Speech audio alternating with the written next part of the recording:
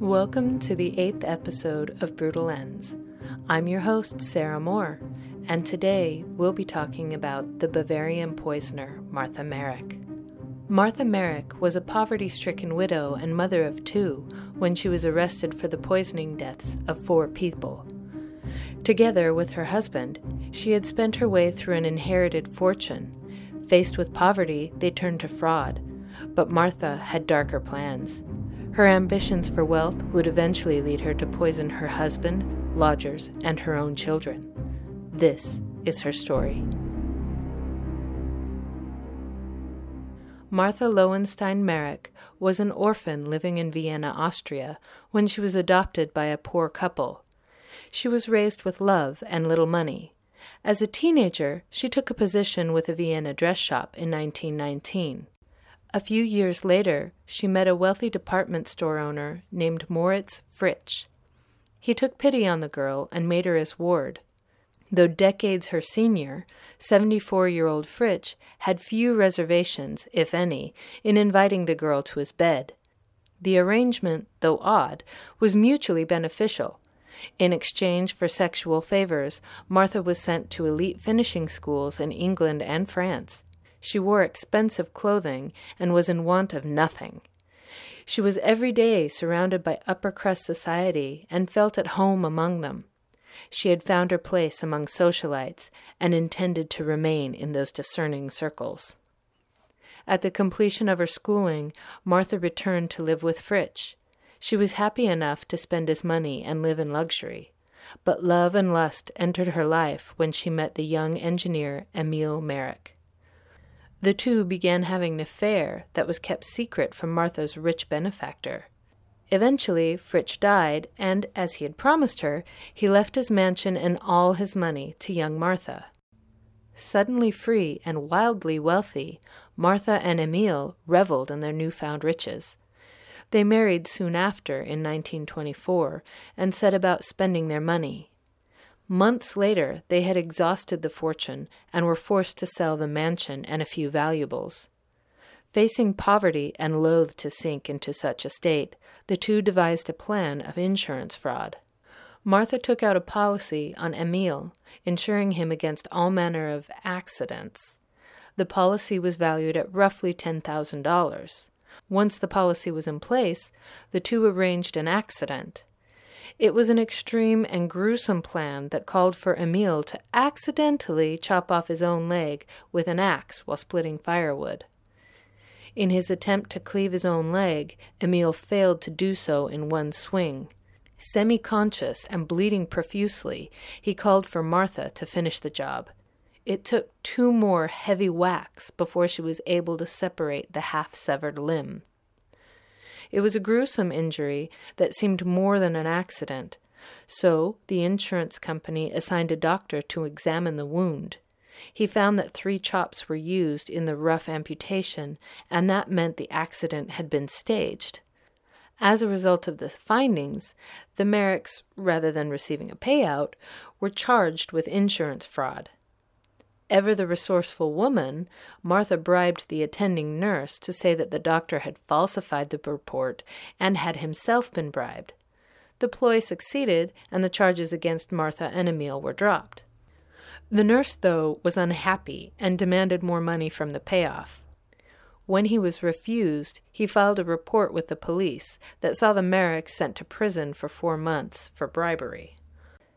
Oddly enough, the insurance company still settled with the couple and paid them roughly $3,000 for the accident, even though it had been proven as fraud. Once released from prison, the two relocated to Algiers, where they attempted to run several businesses, none of which ever took off and served to push them further into debt. They were so poor, in fact, that Martha sold vegetables on the streets.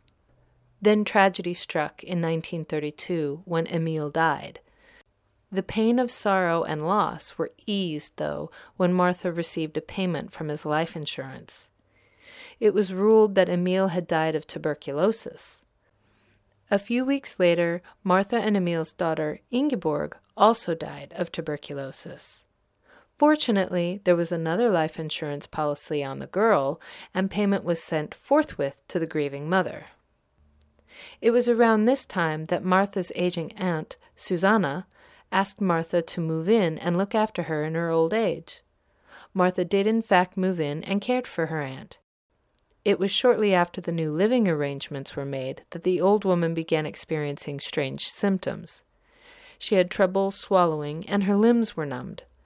She would succumb to her ailments within the month, and another insurance policy would be paid out to Martha Merrick. This death, too, was ruled as tuberculosis. After the death of her aunt, Merrick again found herself with a modest fortune and a fine house. But she was never a spendthrift, and the money was soon depleted enough that Merrick found it necessary to open the house to boarders. The first to rent from her was a man named Newman and a dowager named Kittenberger. The elderly woman died short after moving into the home, and another insurance payment was issued to Martha Merrick. It was a small payment, but enough to keep the lights on in the house for a short while. By 1937, though, Martha was again crippled by debt. In an attempt to make quick cash, she arranged for several of the expensive paintings in the house to be removed in the middle of the night. The art was relocated to a warehouse where it was kept safe, and Martha then filed an insurance claim and reported the paintings as stolen. The insurance company assigned Detective Ingetz Peters to the case. Ironically, Peters was also the detective that had invested the Merrick's earlier claim about Emil's amputated leg. Familiar with Merrick and her previous scam, Peters suspected another fraud. After canvassing Vienna warehouses, he soon found the missing artwork. Martha was then charged with fraud and imprisoned. The arrest made the newspapers, and it was after reading one of them that the son of Mrs. Kittenberger approached the police. He had suspected that his mother had not actually died of tuberculosis, but had in fact been murdered for insurance money. Detective Peters took the accusation seriously and ordered the body of Mrs. Kittenberger exhumed. The bodies of Emil, Ingeborg, and Martha's Aunt Suzanne were also exhumed for investigations.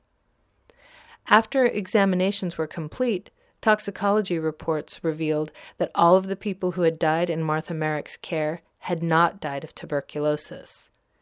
They had in fact died of poisoning, and the chemical that had killed each one was thallium.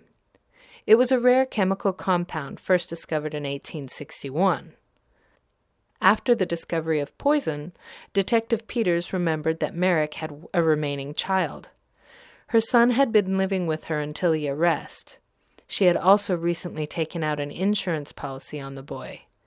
Detective Peters found the child ill and near death, suffering from the effects of thallium poisoning as his father and sister had before him. The detective rushed the boy to the hospital, where he was saved.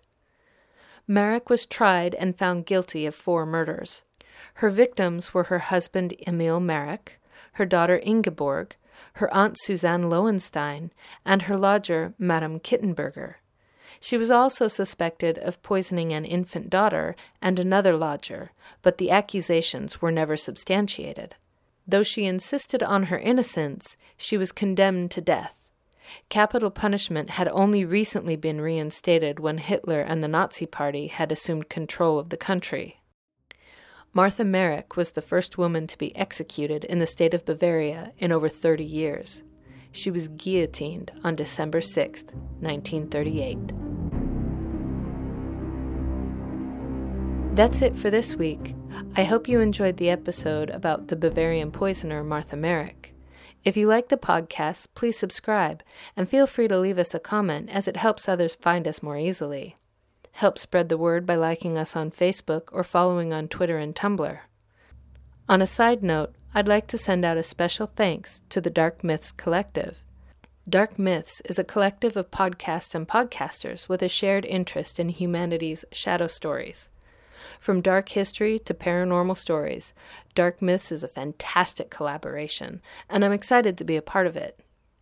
As always, if you have any questions, comments, or an idea for a podcast, please send us a message at info@brutalends.com.